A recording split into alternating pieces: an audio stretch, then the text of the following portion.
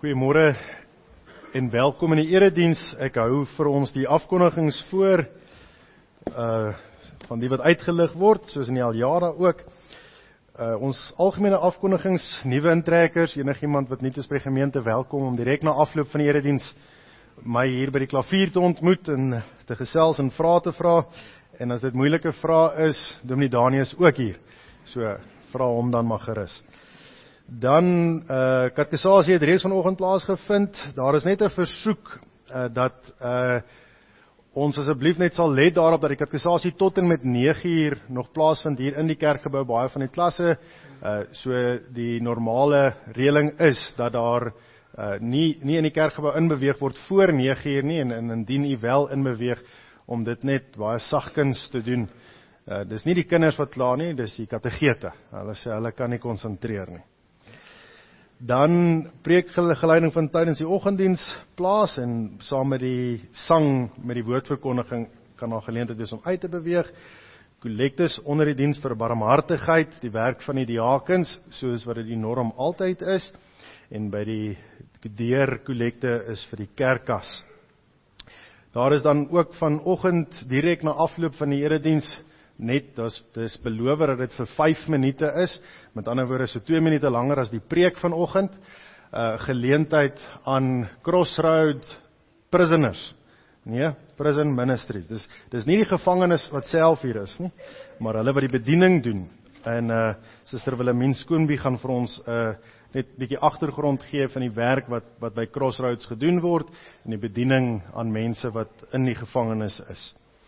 Dan die Bybelstudies is weer al die Bybelstudies wat dit is, DV môre aand 8:30 vir die kerkraad, is kerkraad toerustings Bybelstudie, Dinsdagoggend om 10:00 vir ons senior lidmate, Susters dan die aand om 8:00, donderdag 9:00 die gemeente Bybelstudie en Vrydagoggend 6:00 die vroegvolgelinge en so ook al die ander Bybelstudies wat normaalweg plaasvind en dan ook laastens vanaand na afloop van die erediens weer 'n geleentheid vir die Ignite Bybelstudie groep, die jong mense. Ons het verlede week 'n preekbespreking gehou. Die jong mense het laas Sondag aand se preek bietjie verbeter, so ons sal hom vanaand weer preek, nou dat hy opgeskerp is deur die jong mense. Ons sê ook net dank aan almal wat betrokke was by die Bybelfees, dat daar bykans R8,000 ingesamel is, met ons praat van 800 Bybels wat versprei kan word, en sê vir almal baie dankie vir hulle betrokkenheid ook daarby. Vergaderings hierdie week, soos dit ook is in die Aljada, let maar net daarop, die wat betrokke is daarby, en dan ook die Weskamp wat plaasvind die 22ste tot die 25ste September, enigiemand wat daarom om inligting nodig het, dit is in die Aljada, of kontak gerus vir my of vir Dominee Dani, en ons sal meer inligting gee daaromtrent. En dan laastens net weer die afkondiging rondom die duetfees wat nou nader kom. Enige belangstellendes kan vir hom Klaas rondom dit kontak. Wat ons lief en leed aan betref, vanoggend sê ons welkom vir broeder Paul wat vir ons die orgel speel. Suster Christine is by die doop van van 2 kleinkinders, hulle tweeling wat onlangs gebore is. Ek dankbaar saam met hulle en sê dankie vir broeder Paul vir sy betrokkenheid hier by ons vanoggend. Ons sê ook baie hartlik geluk aan almal wat verjaar hierdie week, en in besonder so vir broeder Willie van der Walt van N73 wat vir die 16de 81 jaar oud word. Dan laastens sê ons baie geluk aan broeder Gerardus en suster Tarleen Oosthuizen met die toevoeging van nog 'n verbondskindjie wat die Here aan hulle toevertrou het. Mag hulle tot seën wees vir hierdie kindjie en die kindjie ook vir hulle. Dit dan al ons afkondigings. Ons sing dan ook saam Psalm 134. Ekskuus Paul, is dit met jou gereël? Psalm 134.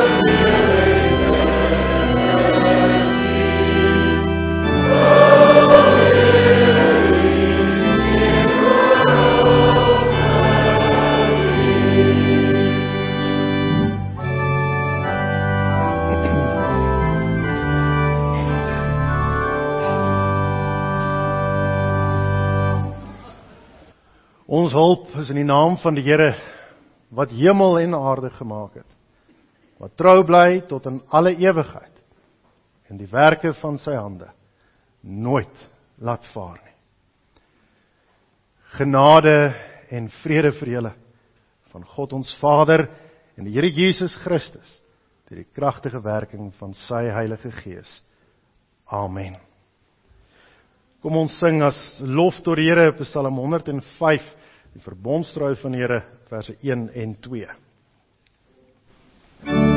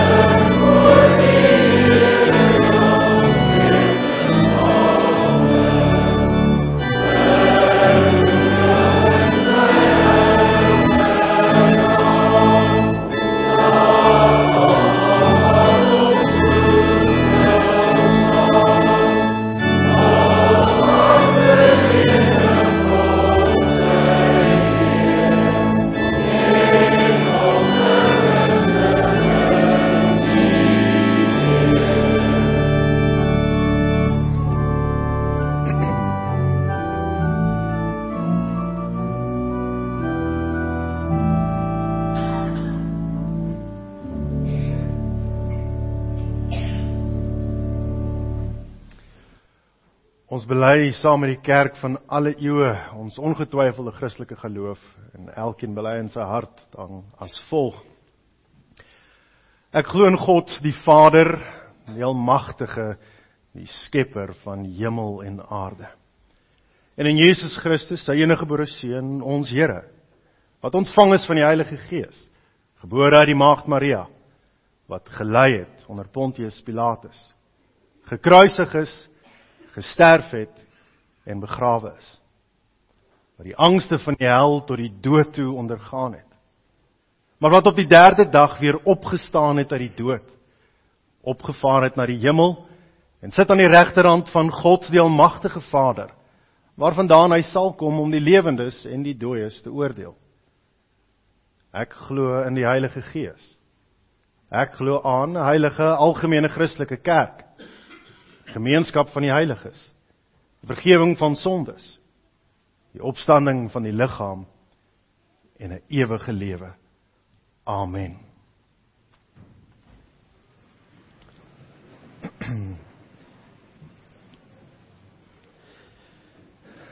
In ons geloofsbelijdenis met die harte gefestig op wie God is en hoe hy homself aan ons openbaar, luister ons ook na die samevatting van dit wat die Here vir ons as die morele wet voorhou aan die hand van Eksodus 20.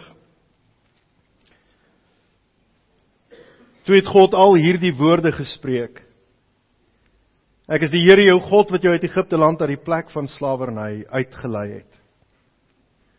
Jy mag naas my nie ander gode hê nie. Jy mag nie vir jou 'n gesneede beeld maak nie.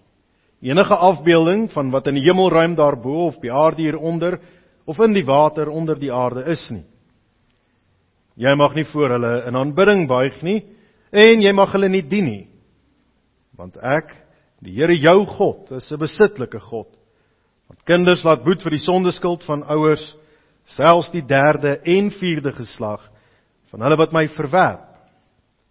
Maar troue liefde bewys aan duisende, aan hulle wat my liefhet en my gebooie nakom. Jy mag die naam van die Here jou God nie misbruik nie, want die Here sal hulle wat sy naam misbruik nie ongestraf laat nie. Gedenk die Sabbatdag, deur dit heilig te hou. 6 dae moet jy werk en alles doen wat jy moet, maar die 7de dag is 'n Sabbat ter ere van die Here jou God. Jy mag geen werk doen nie. Jy en jou seun en jou dogter, jou slaaf en jou slavin, jou diere en jou vreemdeling wat by jou is nie. Want in 6 dae het die Here die hemel en die aarde en die see gemaak en alles wat daarin is. Maar op die 7de dag het hy gerus. Daarom het die Here die Sabbatdag geseën en dit geheilig. Behandel jou vader en jou moeder met eerbied, sodat jy lang kan leef op die grond wat die Here jou God vir jou gaan gee. Jy mag nie moord pleeg nie. Jy mag nie egbreek pleeg nie. Jy mag nie steel nie. Jy mag nie vals getuig teen jou naaste nie. Jy mag jou naaste se huis nie begeer nie. Jy mag nie jou naaste se vrou begeer nie. Ook nie sy slawe en slavinne, sy beeste en donkies nie, enige iets wat aan jou naaste behoort nie. In antwoord op die wet van die Here sing ons saam Psalm 130, ons sing daarvan verse 2 en 4.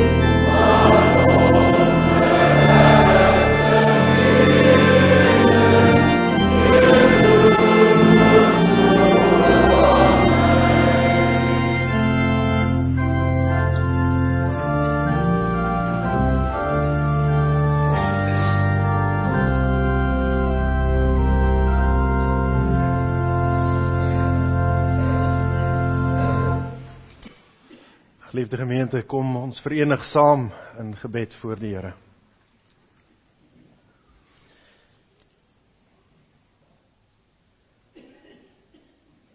Ons almagtige God en hemelse Vader, ons dankie vir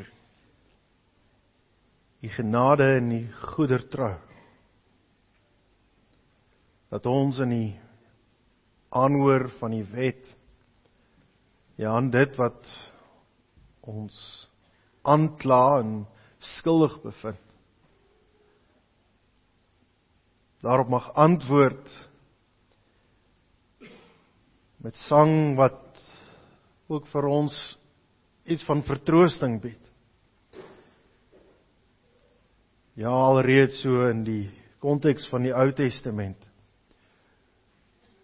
hoe die verlossing alreeds aangekondig is, dat reeds lank voor ons Here Jesus aan die kruis vir ons sonde sterf, is die boodskap van vergifnis en trane wat opgedroog word alreeds daar. En dat wanneer ons dan in skuldbelydenis voor U kom, dat ons mag weet, U het ons in Christus Jesus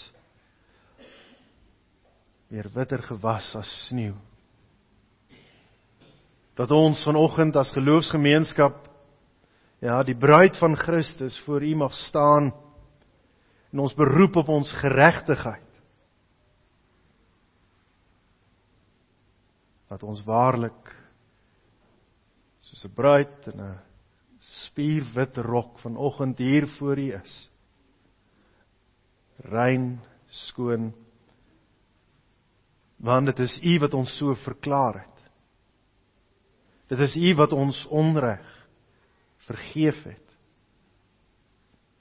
Dit is volgens U genade, U raad en wil, en die soenverdienste in ons Here Jesus Christus, wat ons met 'n rein hart, 'n oop gemoed en hoopvol verwagting voor U mag kom.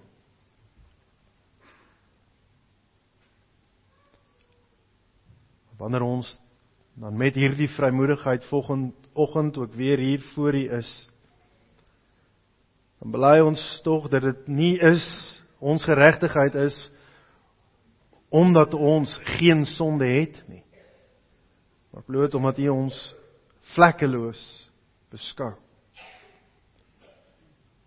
Maar daar waar ons dan nog wel sonde in ons lewe het, daar waar U deur U woord en Gees dit aan ons uitwys, vra ons, vergewe ons. Maar Here, hoor ook ons opregte belydenis. Want in skulderkenning is daar ook die oproep om die skuld af te sterf, die sondige natuur neer te lê en af te sterf. En dat ons dit vanoggend ook so teenoor U wil openbaar. Dat dit wat nog skeiding maak tussen ons en U, dit wat U deur die woord en Gees vir ons uitwys, dat wanneer ons ook vra, vergewe ons van dit, dat ons ook mag weet, dat ons van hier af daar in die week sal instap, met die begeerte, om nie weer die sonde te herhaal nie. Ja, wat dit ook vir ons elkeen 'n individuele gebed kan wees, is dit tog ook ons gebed as gemeenskap van die Heilige saam. En besonder dan ook so, waar ons as geloofsgemeenskap saamgesnoer word deur U Gees, saam onder die klank van U woord kom, vra ons dat U woord vanoggend weer suiwer verkondig mag word. Mag dit alleen U wees wat aan die woord is. En mag U ons geopende ore en harte gee. Mag U ons hart en gedagtes in besit neem. En Here, daar waar ons gekonfronteer word met U woord, daar waar daar spanning in ons lewe, wanneer U deur U Gees vir ons uitwys, daar waar ons tekort skiet, wek in ons die wil, die begeerte, maar ook die toewyding, om in gehoorsaamheid op U woord te antwoord. Ons dank U ook vir hierdie besondere genade wat U vir ons moontlik maak. Dat ons dit alleen kan hoop, bid en vra, omdat ons dit nie uit onsself nie, maar alleen pleit om die soenverdienste in ons Here Jesus Christus ontwil alleen. Maar wanneer die besondere genade so vir ons deurbreek en aangetoon word, dan word ons ook daartoe geroep om te bid vir ons vlees, vir die algemene genade. Gee ons vandag ons daaglikse brood, maar ook so al die lewensmiddele wat ons van afhanklik is uit U hand. Ook juist so waar ons weer 'n reenseisoen betree, dat ons in afwagting op U ook wag vir U om die aarde te voed, dat die aarde ook sy opbrengs kan lewer. Maar ook so in elkeen wat siek is, swak is, met bepaalde behandeling deurgaan. Mag U as die groot geneesheer ook daar betrokke wees, die seënende hand uitgestrek het. En daar waar dit U wil is, ook volkome herstel bied. Ons dank U dat ons dit ook alles so van U mag vra. En daarom is dit ons bede, in die naam van ons Verlosser en Here, Jesus Christus. Amen. Geliefde gemeente, ons gaan vanoggend stil staan by 1 Timoteus hoofstuk 4. Ek gaan vir ons die eerste 10 verse voorhou.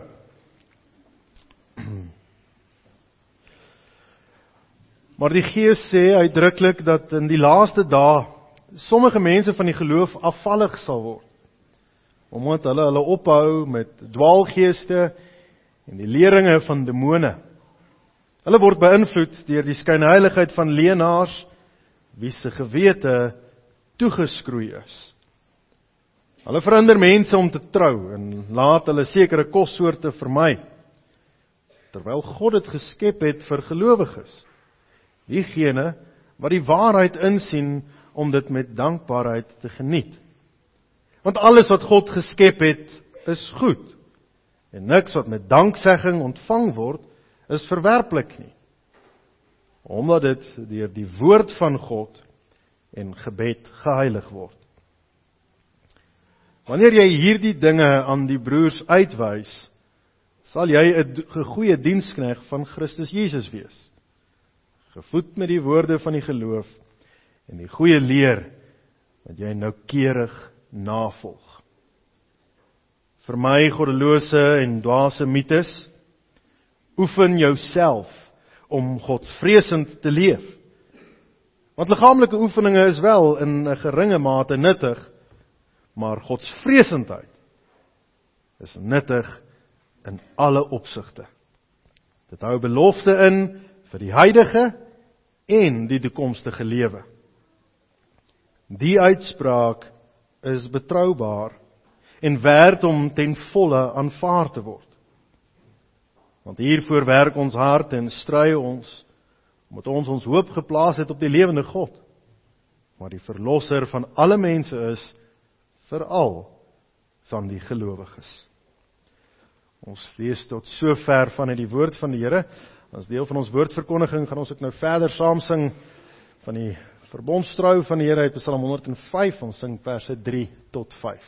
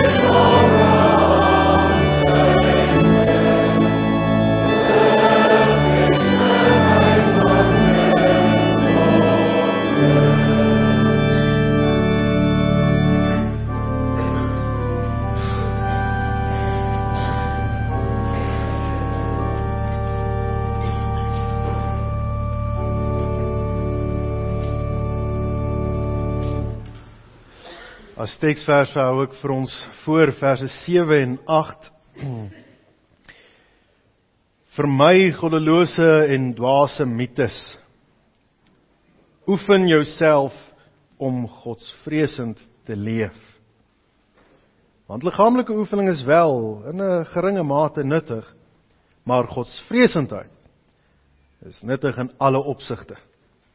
Dit hou belofte in vir die huidige en die toekomstige lewe. Geliefde gemeente van ons Here Jesus Christus, Paulus val in 'n sekere sin met die deur in die huis en is konfronterend rondom bepaalde strominge wat daar in hulle omgewing aan die gang was. En hy vermaan vir Timoteus en sê, hou jou oë oop en wees op die uitkyk vir bepaalde dwaalleer wat in julle omgewing besig is om verkondig te word. Daar is mense wat in die naam van geloof bepaalde verpligtinge op mense laai, 'n las wat nie van die Here afkom nie. En hy sê vir hulle kom en hulle doen dit in die naam van God. En hy sê vir hulle mag van hierdie en van daardie vleissoorte nie eet nie. Julle moet hierdie en daardie bepaalde praktyke nastreef. Julle het hierdie en daardie verpligtinge wat julle moet nakom. En wanneer ons na hierdie spesifieke vermaanings luister, die omvang van dit, dan lei dit nogal iets van 'n klokkie by ons rondom hoe ons in vandag se terme ook kultus sou definieer. Kultus het ook nogal hierdie geneigtheid om 'n bepaalde las op iemand te laai, 'n verpligting, en te sê as jy wil deel wees van hierdie uitverkiesing wat ek aan jou voorhou, dan moet jy dit en dat doen. Daar is 'n talle voorbeelde in die geskiedenis van die wêreld wat wys waar daar ingrypende dinge van mense gevra is om op te offer. Nie bloot net die vermyding van sekere kossoorte nie, maar daar selfs in die naam van geloof vir mense gevra is om te skei. Dat kulteleiers vir iemand in hulle gemeente sou vra, maar die Here het vir my gesê, jy moet jou vrou aan my oorgee, en dat mense dit doen. En dan is dit ooglopend. Dan is dit duidelik om te identifiseer waar hierdie dinge glad nie strook met die waarheid wat die Here in die evangelie in ons openbaar nie.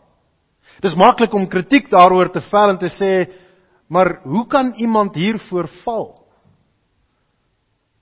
Maar tog, wanneer ons krities na die lewe rondom ons kyk, dan besef ons hierdie tipe laste word in 'n alledaagse sin ook deur onsself op ons gelaai.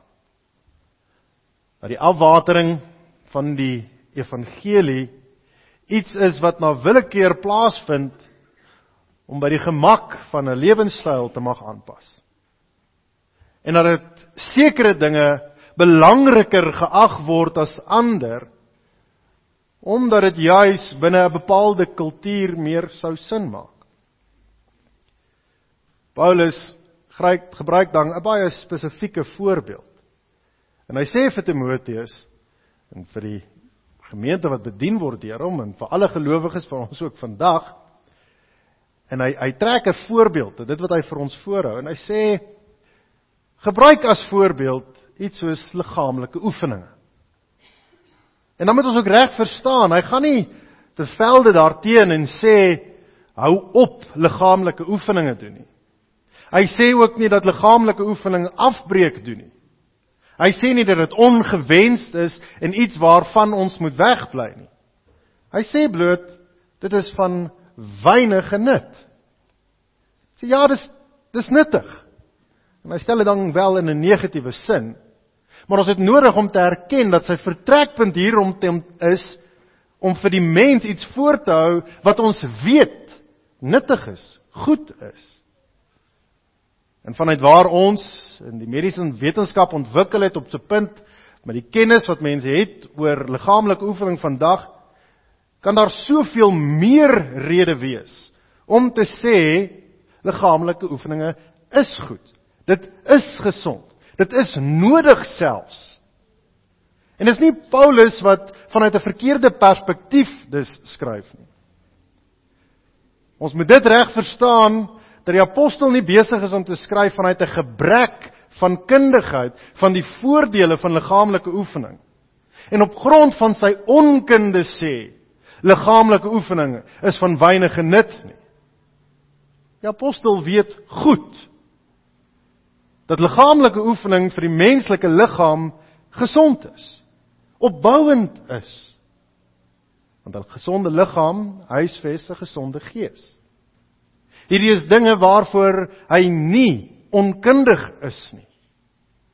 Maar die rede waarom Paulus dit so beskryf, is wanneer hy dit vergelyk met dit wat hy sê wel beoefen moet word.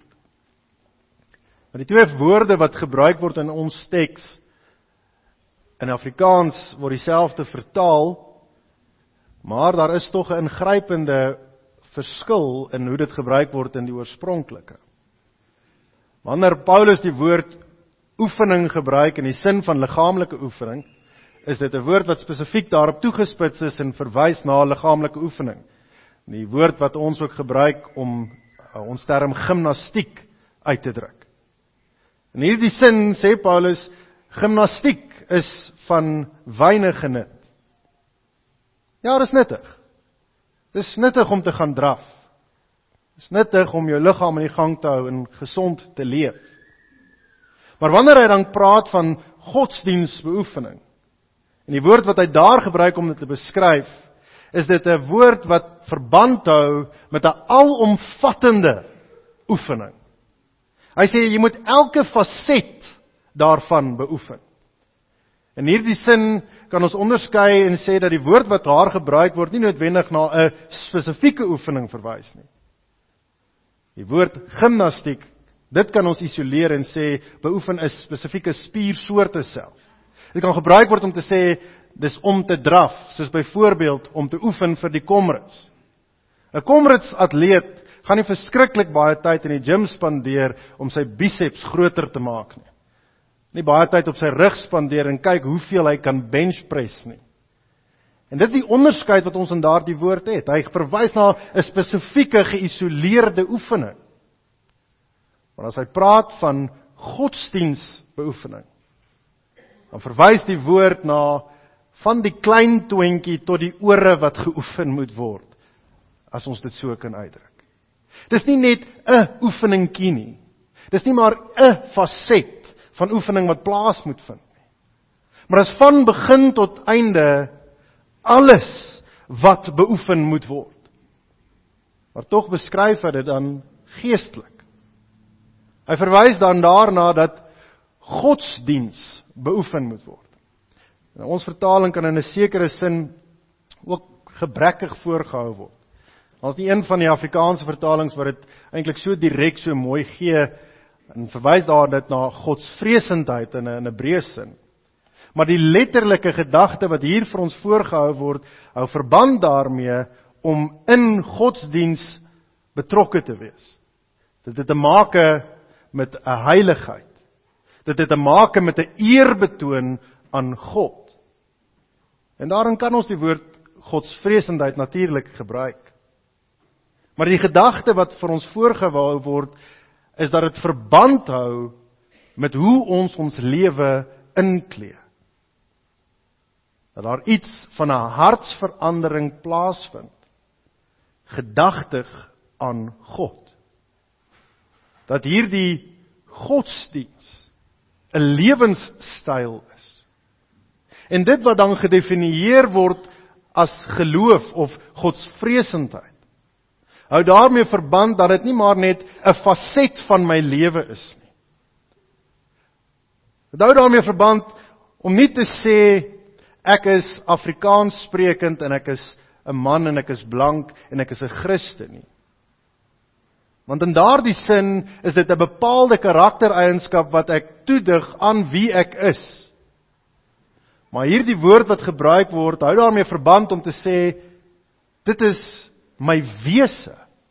Dit is my bestaan. Dat as ons dit in 'n perfekte wêreld sou definieer, en die 24 uur van ons dag sou uitstip, wees dat ons vir 8 ure sou slaap, 8 ure sou werk toe gaan en 8 ure voltyds in diens van die Here staan. Maar dit definieer ons in hierdie perfekte hipotetiese wêreld ook, dat selfs daar die slaap daarmee verband hou, dat slaap ook beskryf kan word van iets wat van weinig genut is. Soos liggaamlike oefeninge. Maar dat ook die slaap plaasvind as 'n opdrag van die Here om jou liggaam op te pas. Dat daar die 8 ure wat aan werk afgestaan was, ook afgestaan word, want die Here beveel dit so en sê, want hulle wat nie werk nie, moenie eet nie. Ons het 'n verantwoordelikheid om ook te werk en te arbei. Want dit is 'n opdrag wat die Here ook vir ons gee, binne die konteks van die 4de gebod alreeds. Want om die 4de gebod te verstaan as iets wat alleen stil staan by, en op die 7de dag moet jy rus, of maar op die 7de dag moet jy rus, ignoreer die feit dat daar vir 6 dae gewerk moet word. En as ons hierdie beoefening van ons godsdienst dan verstaan, beteken ons dat daar geen faset van ons lewe wat hieruit uitgesluit kan word nie. Dat as ek werk of as ek slaap, dan is dit deel van my godsdienstbeoefening. Is dit deel van my wese, van wie ek is. Dat godsdienst iets is wat my in totaliteit in beslag moet neem. En is vanuit hierdie vertrekpunt waar daar dan geskryf word, en beoefen jou godsdienst. Dat daar 'n doelmatigheid daaraan ook gekoppel word. Dat daar gesê word dat as jy jou lewe op 'n bepaalde manier inklee, is dit iets wat jy werklik met 'n bepaalde doel voor oë ook doen. Ek self het nou geen kundigheid rondom ekstreme sporte soos Comrades gaan hardloop nie. Maar enigiemand wat genoeg tyd daarin gewy het, sal weet dat dit nie net 'n inval en kom ons kyk wat gebeur benadering het nie. Om die doel te bereik en die Comrades klaar te maak, gaan gepaard met 'n dieet en 'n oefenprogram en iets wat jy regtig baie doelmatig moet benader. En dit wat die Here ook vir ons binne die konteks van geloofsbeoefening voorhou, is iets wat op hierdie selfde manier ingeklee word. Dat ons lewe in oënskou neem en sê, wat is dit wat ek doen en in 'n hoë mate dra dit by tot my godsdienstbeoefening? In hoë mate is ek besig om sterker te staan in dit wat ek doen. In hoë mate is dit bydraend tot hoe ek my lewe inklee, en tot hierdie groter doel, dat my lewe in besit geneem is, deur my godsdienst. Want geliefde broer en suster, as ons na die woord godsdienstbeoefening kyk, in die heel eerste plek weer waar ons begin het, hou dit verband met 'n begrip van wie God is.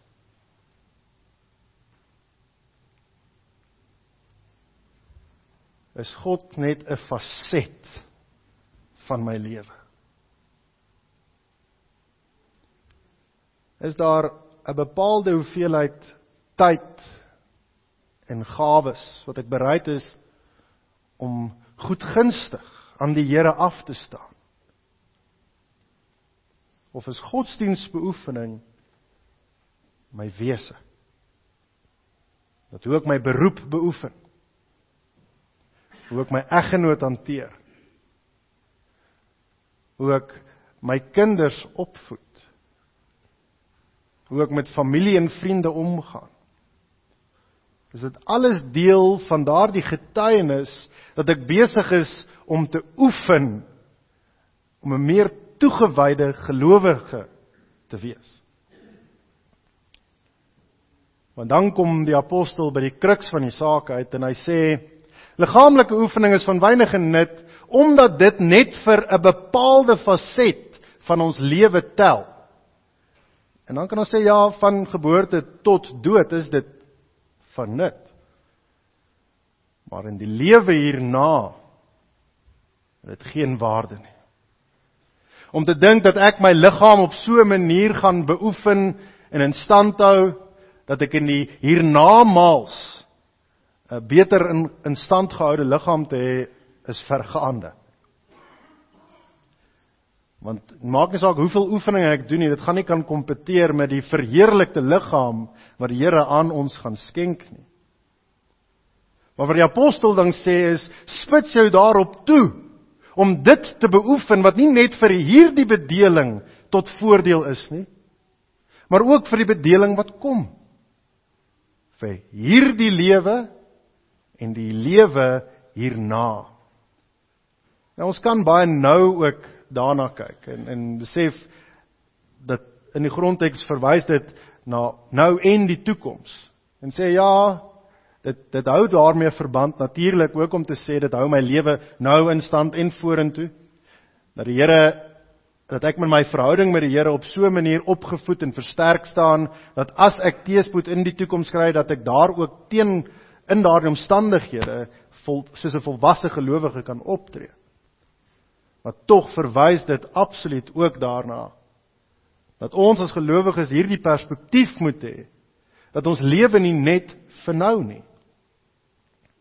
Dat as ek dinge doen om myself in 'n baie goeie situasie te plaas in hierdie lewe, maar ek ignoreer dat daar 'n lewe hierna is daar fout met my godsdienstbeoefening. En geliefdes, dan kan ons na elke faset van die lewe gaan kyk. Dan kan ons gaan kyk hoe prioritiseer ons lewe. Die vraag vra, wat doen ek en waarom doen ek dit? Wil ek sukses behaal in my beroep? Dis 'n goeie ambisie om te hê.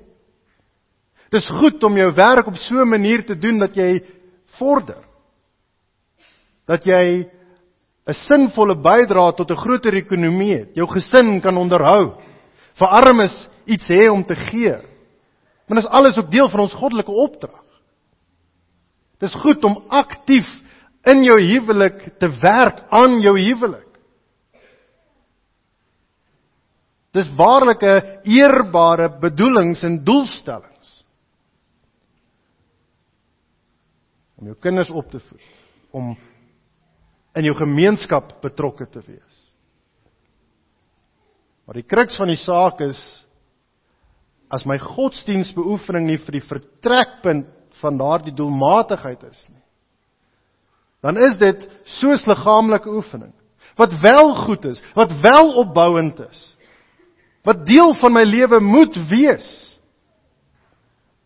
maar is van weinige nut, as dit nie die groter prentjie in gedagte het nie.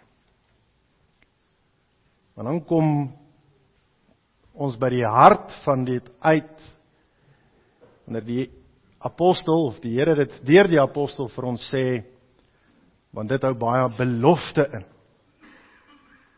Dit hou belofte in, om besig te wees met godsdienstoefening.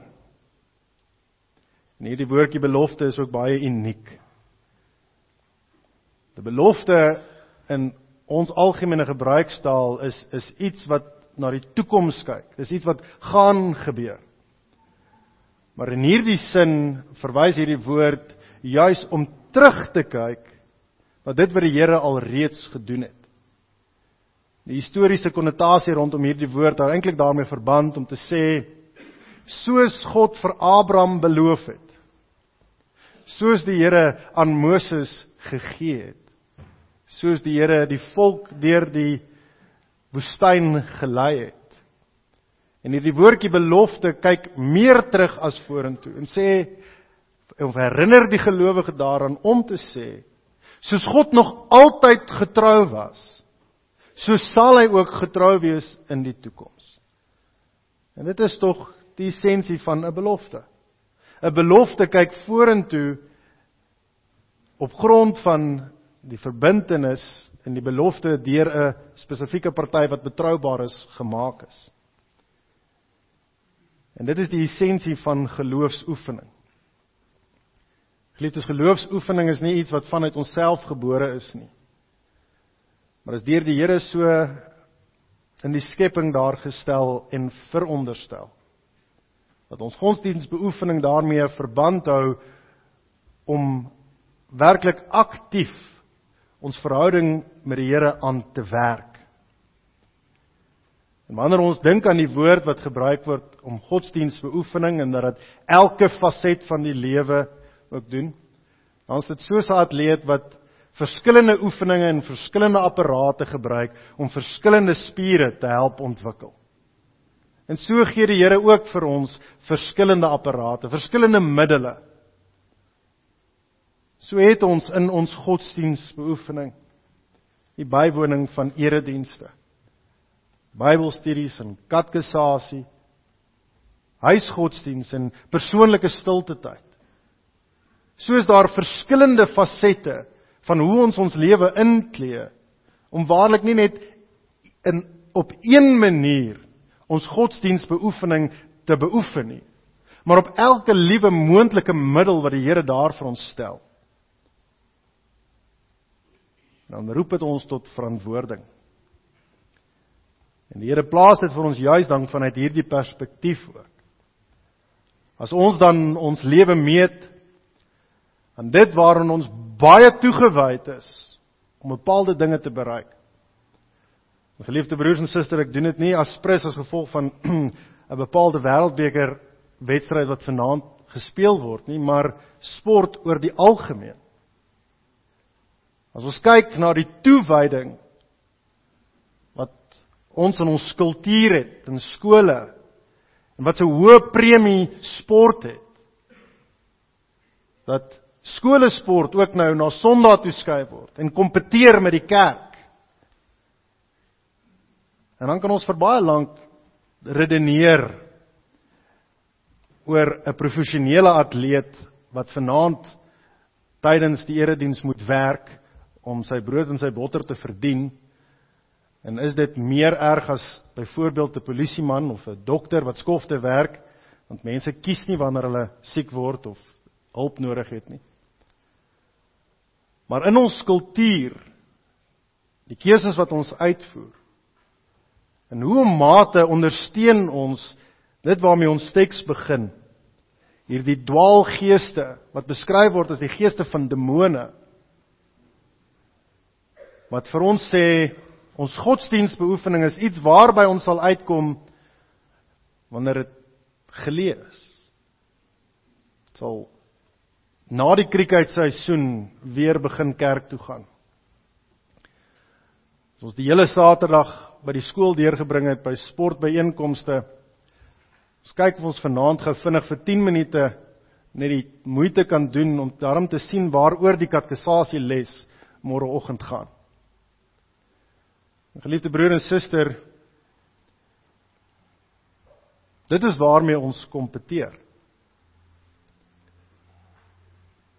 Die beeld van liggaamlike oefening is bloot net dit, 'n beeld, 'n voorbeeld van 'n faset. En daarom is dit nie om op iemand te pik wat baie moeite doen om liggaamlik gesond te lewe en te oefen nie. Maar as ons bereid is om 'n ure dag af te staan aan die gym, maar net 10 minute 'n dag af te staan aan huisgodsdienst, dan getuig dit van 'n probleem van ingesteldheid. As die kinders se sport by die skool 10, 15 ure 'n week in beslag neem, maar die huisgodsdienst is 'n knit one slip one situasie, dan getuig dit van 'n bepaalde ingesteldheid.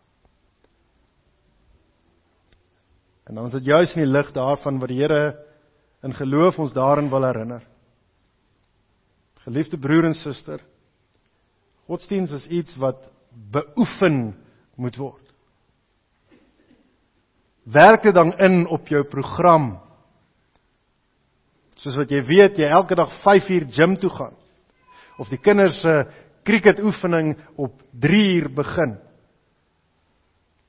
As dit nodig is, skryf dit in en sê, hier en dis hoe laat vir hoe lank ons godsdienstbeoefening in 'n bepaalde dissipline gaan toepas. Maar dit gaan nie net daaroor om geestelik in stand gehou te word nou in hierdie bedeling nie, Maar die Here sê, dit het te maak daarmee, om ons voor te berei vir die ewigheid waarop ons wag. Want as 'n ure dag se godsdienstbeoefening vir ons nou te swaar is, gaan 24 ure dag in die lewe hierna ongemaklik raak.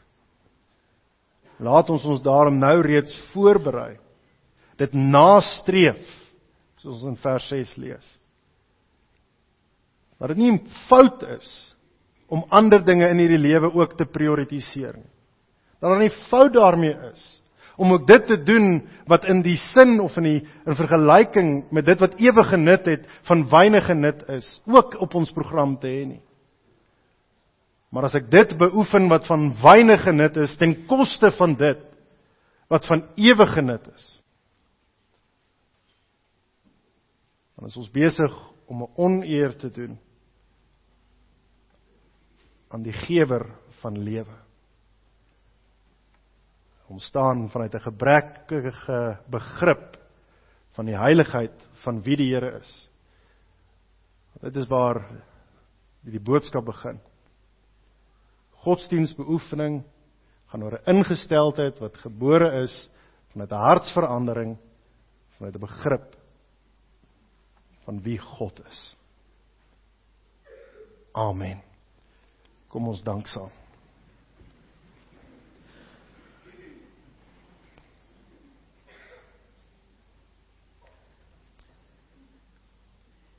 Ons almagtige God en hemelse Vader,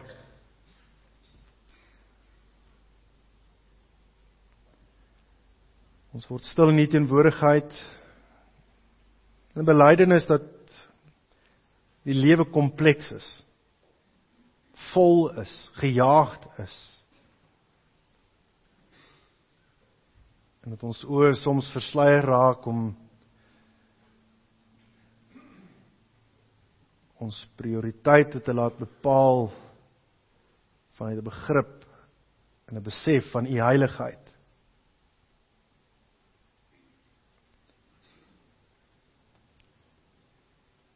Here, dat ons nie ons toewyding aan U en ons beoefening van ons godsdiens as iets sal inklee wat ons bely van weinige nut is nie, maar juis van 'n belydenis dat dit absoluut noodsaaklik is en ons nie daarsonder kan nie. En daarom is dit ook ons bede dat U ons deur die werking van die Gees hierin sal bemoedig en onderskraag. Mag ons in ons godsdienstbeoefening tuig van ons besef van wie U is. Dat ons toewyding aan U 'n getuienis is vir wat U aan ons skenk. Ja, ook in die gawes wat U gee om beroepe te beoefen, sport te beoefen, betrokke te wees in die samelewing. Dat dit alles daarvan deel is en 'n getuienis is van dit wat U gegee het, want U bepaal gawes, U skenk geleenthede. Mag ons daarom in elke faset van die lewe hierdie getuienis leef. Maar laat ons nooit die geestelike dimensie daarvan agterweë laat bly nie. Mag ons U in waarheid opsoek, aanbid en eer. Mag ons dit doen om Christus wil alleen. Amen. Ons gaan nou oor tot die afdra van die liefdegawe.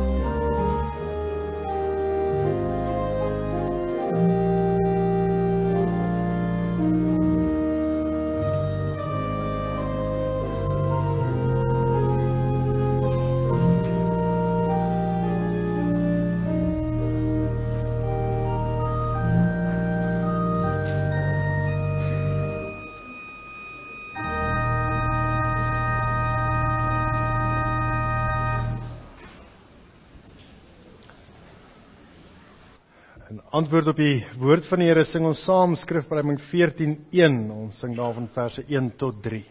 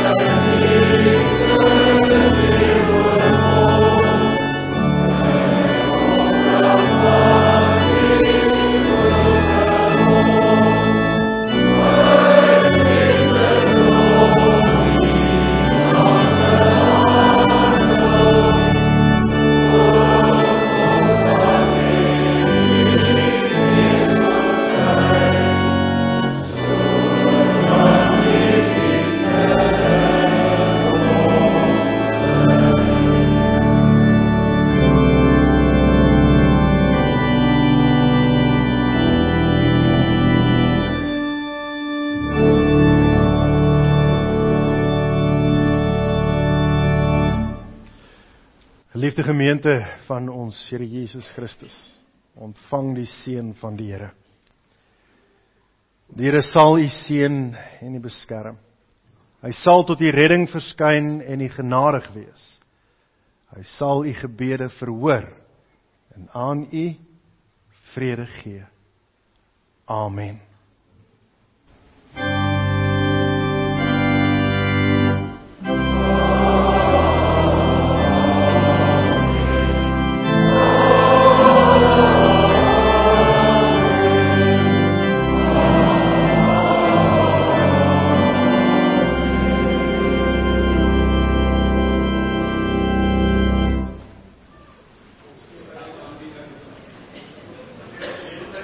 Willemien, om ons net vinnig te vertel van die tronkbediening.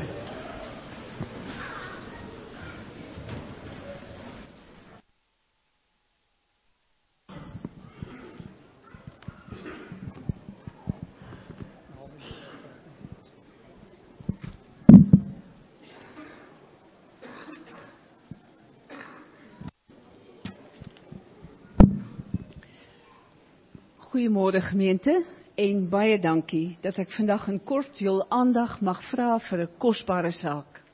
Crossroads Prison Ministries. In gewone taal, die uitleef van ons Here se woord en liefde in woord en daad aan gevangenes landwyd. En daarmee saam dus die praktiese uitvoer van Jesus se eie opdragversoek aan disippels wêreldwyd. Gaan maak disippels. Gaan na die gevangenes. As julle liefde op watter manier ook al aan een van hierdie geringste in my koninkryk bewys het julle dit ook aan my bewys. Wat behels CPM? Amper 40 jaar gelede begin die Here 'n gewone pad met die Amerikaner Tom de Vries, 'n verkoopsman in eiendomme en karre, 'n gewone lidmaat soos ek en jy, maar 'n man met 'n godgegewe passie vir gevangenisbediening. Hy en sy broer Jim laat geen steen onaangeroer nie en Crossroads Bible Institute ontstaan. Tom en Jim se gewone gemeente Bybelstudiegroep, wat hierdie twee broers help om die Bybelstudie saam te stel, in die gevangenisse uit te deel, dit terug te bring, na te sien, en vir elke gevangene 'n brief te skryf en saam te stuur met die volgende besoek van Tom en Jim na die gevangenis. So eenvoudig soos dit, en alles gebaseer op 'n gereformeerde geloofsbelijdenis, eie aan onsin. En by word of mouth versprei die detail na ander gemeentes, na ander lande, en ontstaan Crossroads International in 1984, en vandag in 22 lande op 6 verskillende kontinente werk die Here vol stoom voort deur gewillige, diensbare gelowiges soos ek en jy. Reeds vanaf 2011 groei ook in Suid-Afrika 'n geseënde landswye bediening. Van 'n klein groepie van 40 studente in 3 gevangenisse, seën ons Here hierdie pad tot meer as 1000 studente in 26 gevangenisse vandag. Kyk gerus na die beskikbare statistieke alleen maar hier in Pretoria. Studente in gevangenisse word bedien met 'n heerlike verskeidenheid Bybellesse, saamgestel in 'n sinvolle kurrikulum. Kyk gerus, daar's 'n reeks Bybelse beginsels vir beginners. Daar is 'n Bybelse lewensvaardighede reeks. Daar is selfs 'n kurrikulum vir diploma vlak studies. En na elke reeks ontvang die student 'n sertifikaat, sy en haar trots en 'n been om op te staan as hulle eendag die gevangenis verlaat. Die groot vraag is, maar hoe werk dit alles in die praktyk? Ons gevangenisse is oorvol mense wat uitgehonger is vir die waarheid, dikwels eensaam, verwerp deur familie en samelewing. Hierteenoor is ons gemeentes oorvol begenadigde mense wat in die gemak van 'n eie huis kan help om 'n verskil te maak op verskillende maniere. In die eerste plek kan u 'n mentor word. Na 'n kort opleidingssessie ontvang u weekliks 'n les vir 'n gevangene, met 'n studiegids waarin al die antwoorde opgeteken is. U sien die les na en skryf 'n brief aan die gevangene, anoniem, en dit word in die volgende week weer by die student in die tronk besorg. Of u kan 'n skenker word. Dit kos gemiddeld R125 per maand per student om hierdie program sinvol te kan bly bedryf. U kan 'n student aanneem, u kan 'n student borg, u kan help om maandelikse vooruitgang te bly verseker. Of as u in die posisie is om te help met papierskenking, of penne, of brille, of Bybels, elke student gebruik en ontvang 'n Engelse NIV Bybelvertaling met sy tweede les. Asseblief, elke item, elke sent, elke oomblik is vir ons goud werd. Ons opregte behoefte is om u as gemeente, u as gewone lidmaat te kom vra. Word asseblief 'n draer. Waarvan, kan u vra? Ons is opreg dankbaar vir broeder Arie van dit Kruk, wat ook hier vanoggend saam met ons is, wat sy lewe wy aan besoeke van gevangenes in tronke. U en ek hoef dus nie fisies weekliks in die tronk te gaan om 'n les af te lewer of te gaan haal nie. Arie en ander is die spiespunt. Ons in die gemeentes word die draers van die steel om hulle werk ligter te maak. Alle CPM-aksies in Suid-Afrika word uitgerol onder bestuur van 'n nuwe winsgewende maatskappy, Crossroads Skills Development Academy, of CSDA. CSDA verskaf die ondersteuningsbasis, die opleiding aan mentors, wat die program se werking moontlik maak, en is volledig afhanklik van vrywilligers en donasies. Om op te som, wat bied Crossroads?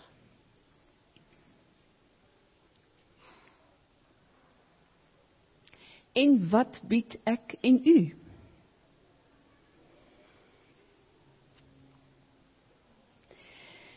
Die eersvolgende opleidingssessie vir mentors is reeds in Oktober.